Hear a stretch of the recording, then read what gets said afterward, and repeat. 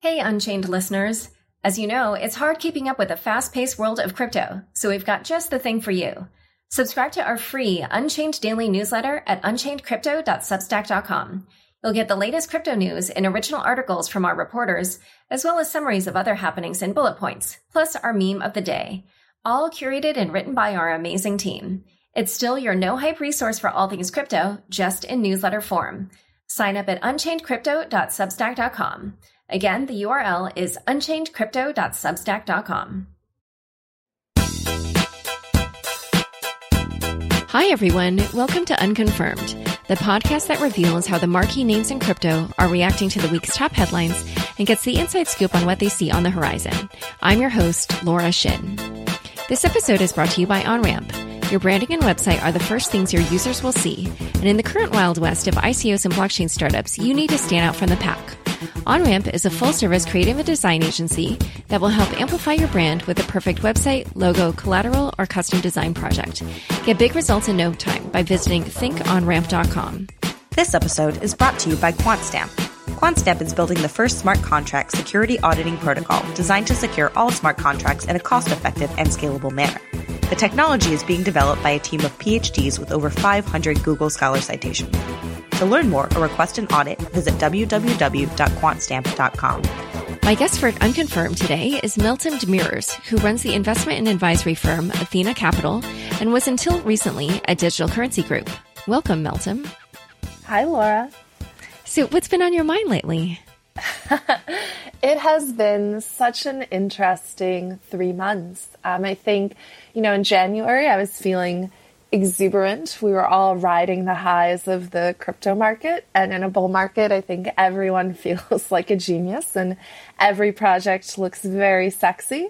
And then with the recent market correction we've had, it's been nice to have time to really think about long-term what the drivers of value, what the drivers of growth in this ecosystem will be, and to just take some time to focus my thoughts and think about where I want to spend my time going forward. Well, you did recently write a very interesting Medium post drawing on your experience in the oil and gas industry and applying it to tokenomics and ICOs. What were the main points you were trying to get across in that post? Absolutely. So I think there are really 2 points, Laura, that I've been focused on. The first is this idea of quote unquote tokenomics, which is a word that just makes me laugh. I'm an economist and a mathematician, and in my world, we call it plain old supply and demand. And so I think what we're seeing with ICOs in particular, and with all of these tokens people are creating, is we're heavily manipulating supply. We're creating artificial scarcity of these tokens by constraining supply. So we see a lot of offerings where the project team will retain up to 90% of the tokens and only sell 10%. And then that creates this frenzy where everyone wants to get in and get these tokens because they believe someday this network will be really, really valuable. But the thing that's really interesting is very few networks have actually proven that there is demand. And so we're seeing all these project teams try to create demand. But the hard part is there really isn't a lot of natural demand for these tokens yet. And so people are trying to think about how to manufacture demand for capacity on these networks and for the underlying tokens. So that's kind of theme 1 is what are the real drivers of supply and demand if we abstract away and strip out all of the games that people are playing to artificially manipulate the price of a token, because price is where that supply and that demand intersect. And then the second theme I really wanted to talk about was this idea of the different types of capital that we have in our ecosystem. And in my mind, we really have 3 primary types of capital. We have financial capital, which is just crazy abundant and has become incredibly cheap and incredibly easy to access. We have human capital, which is talent. And then we have social capital, which is energy, time, attention. I think what we found is all of these projects that have raised a lot of financial capital have raised it from primarily investors who are focused on generating a financial return. They may have a philosophical interest in the underlying project, but they're not going to be the types of people who have a natural demand for these tokens they're buying. And so I think the interesting question becomes, how do these projects now use all of this capital they have on their balance sheets and use it in an effective way to get the resources that are far scarcer, which is talent and which is attention. And so we see all of these crazy headlines people are coming up with. People are trying to announce partnerships, create all of these news cycles around their project, which is why I think this ecosystem can feel so noisy, is the level of competition for attention is just really, really high. So those were my primary two takeaways. And it was great just seeing the responses that post got. And I was really excited to see that a lot of people were thinking about similar things. And hopefully it's one of the many voices that will contribute to a more rational conversation about what we want to build going forward. This book has come up before on this podcast. I don't know if you have heard me reference it. I'm still in the middle of reading it, so I don't have the full thesis yet, but it's the Carlota Perez book, yes. Technological Revolutions and Financial Capital. Because the one question that I had when I was reading your post is I agree with a lot of what you were saying, but a part of me just feels like it's sort of where we are in the cycle, right? It's like everything's so early. People are just building. And so this is the point where Perez would say like, oh, here we have the speculative investment coming in, which is what eventually does help build something real that does drive real innovation. Do you see what I'm saying there?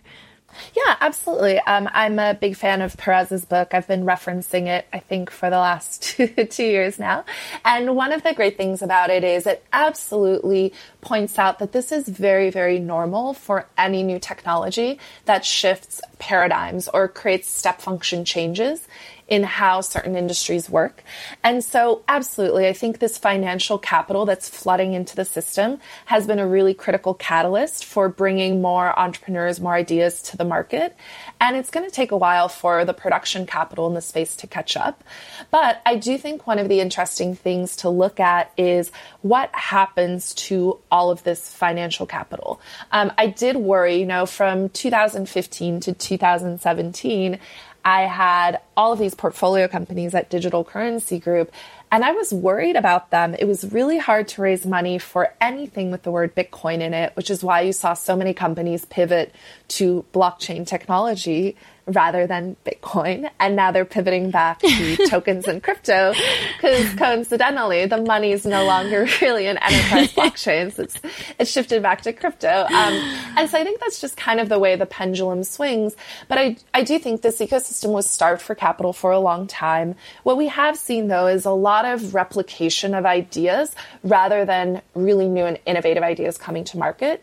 And so at Athena, what I've really been focused on is trying to find contrarian ideas.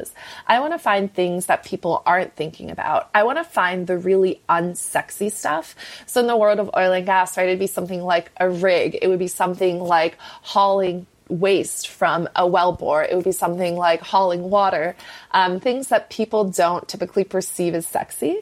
But because they're acyclical and because they operate independent of the price of the underlying asset, they continue to make money, whether we're in a bull market or in a bear market. And what are some examples of those types of services? Absolutely. So I think people are always going to need portfolio management tools. I think people are always going to be trading. So exchanges and trading venues are a critical part of that. I think distribution platforms right now are getting a lot of attention. It'll be interesting to see how that evolves over time. But what I've really seen in crypto land is everyone's really focused on product creation. So ICO advisors, people who write white papers, people who create smart contracts, audit smart contracts. That's kind of product creation to me. Then the next step in the life cycle, which is getting heavily capitalized right now, is product distribution. So once I have my tokens, my product, how do I get it out into the market? So that's where we see, exchanges, ATSs, listing services, etc. And then the part that I'm really excited about, where I think people aren't spending enough time, is lifecycle management. So once my token or my asset or my network is live, how do I manage the lifecycle? How do I perform maintenance? How do I perform upgrades? How do I enable people to move tokens across jurisdictions, especially for these new quote unquote security tokens that are coming to market? How do I think about managing balance sheet capital? How do I think about managing risk exposure? How do I think about financial derivatives? How do I think about, regulatory affairs? How do I think about workflow management, investor reporting? all of these things that are really more analogous to the traditional finance world, I think will start to creep into crypto just because it's the closest to what we have right now. And I do think the evolution of this market will take, 5, 10, possibly longer years. And then I think the other thing we're going to start seeing, which was the hypothesis behind a recent series of presentations and talks I've been doing, is this idea of how tokens die or how protocols and networks die. And I do think, we've seen 51% attacks. We saw that with Verge last week. Last November, we saw, the Bitcoin Cash chain try to overtake the Bitcoin chain. I do think in the future, we may see protocol wars take on a new shape and form. And so it'll be interesting to see if I hold a token that, is part of a protocol that no longer has any development on it. What does that mean for me as the holder of an asset or something that's supposed to provide me utility? So I think these are the fun questions I've been asking myself, which is pretty nerdy, I suppose. I love it. I love it. This is all stuff I'm fascinated by as well. So we're going to keep discussing more on this topic and your views, but first a quick word from our fabulous sponsor, OnRamp.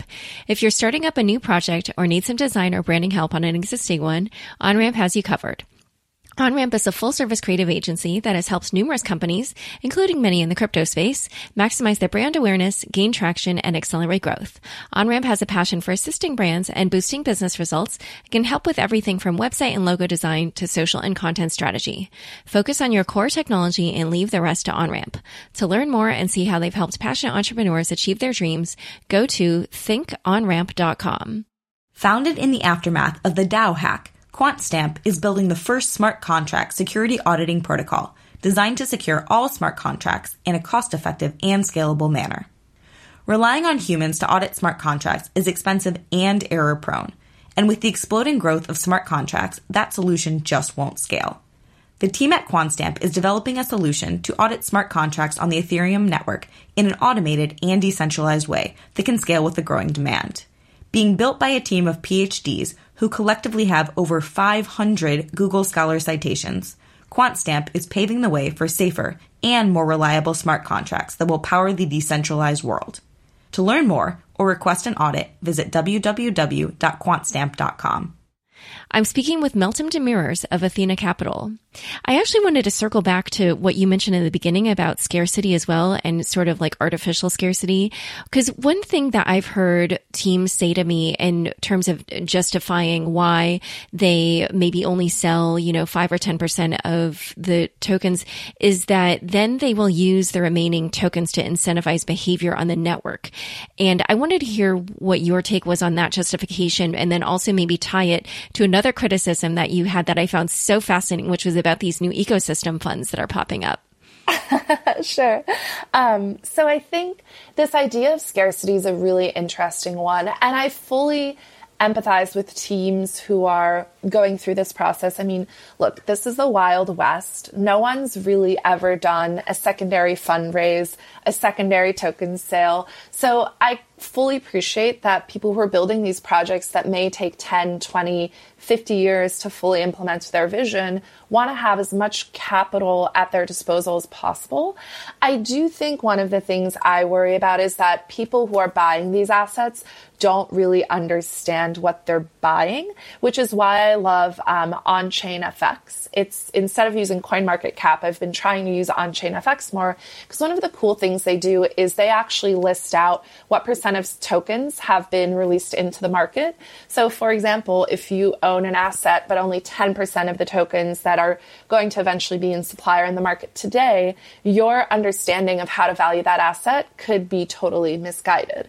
They also have something called year 2050 market cap, which I think is a pretty cool metric as well, which shows based on the existing inflation schedule and supply release schedule, what amount of tokens would be in circulation in the year 2050. So that's another interesting way to sort of drive at the same conclusion, which is once these artificial supply constraints go away, we can actually start to see how these incentive mechanisms work.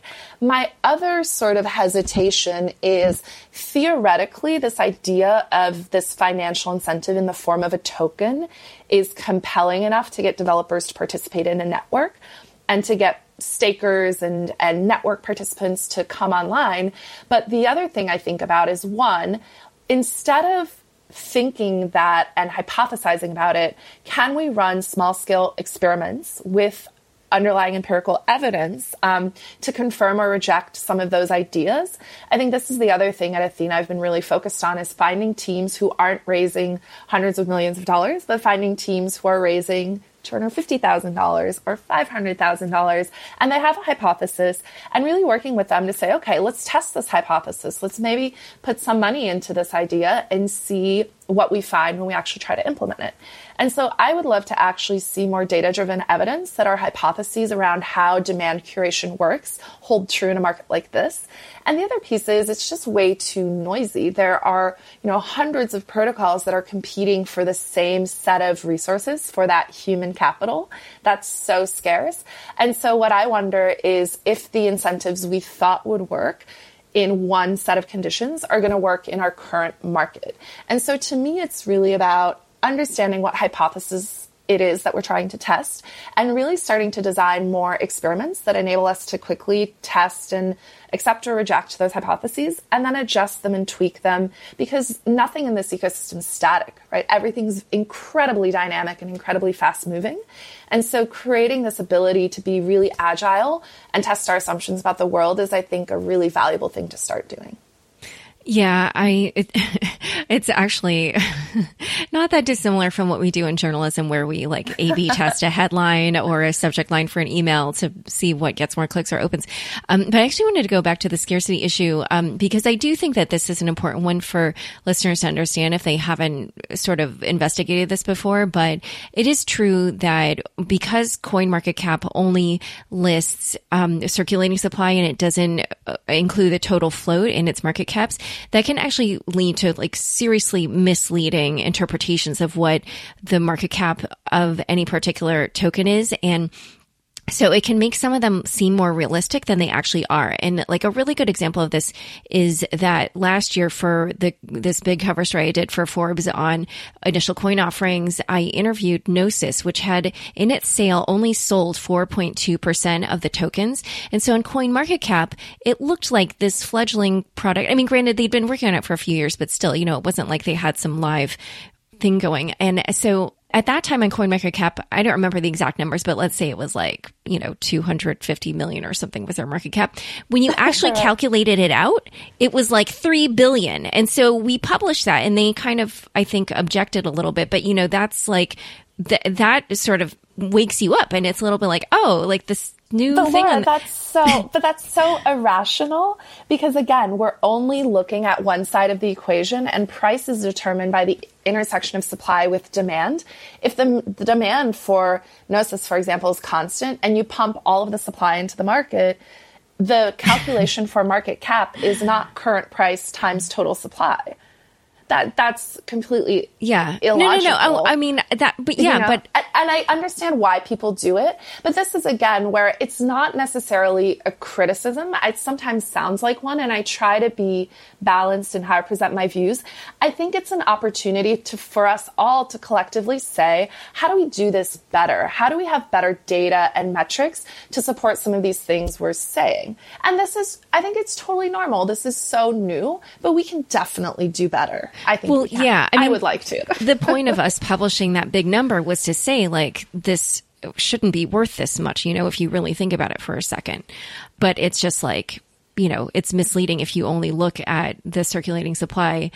So another thing that I wanted to ask you about was you have also written, or you also mentioned this about how you feel like managing the life cycle of the tokens can be better, or just portfolio management. What are your thoughts on that, especially in these volatile markets?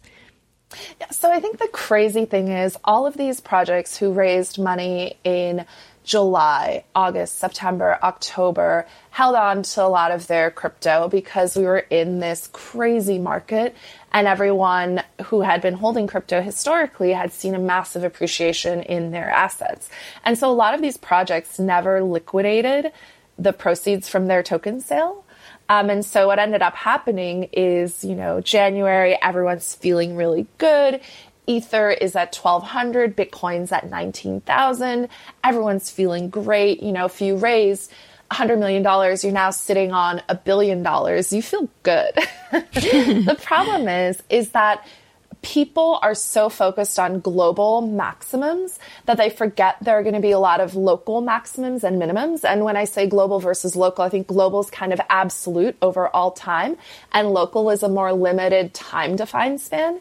And so what we saw, I think the writing was on the wall, like that type of growth is not really sustainable. It's one of Carlota Perez's typical bubbles, right?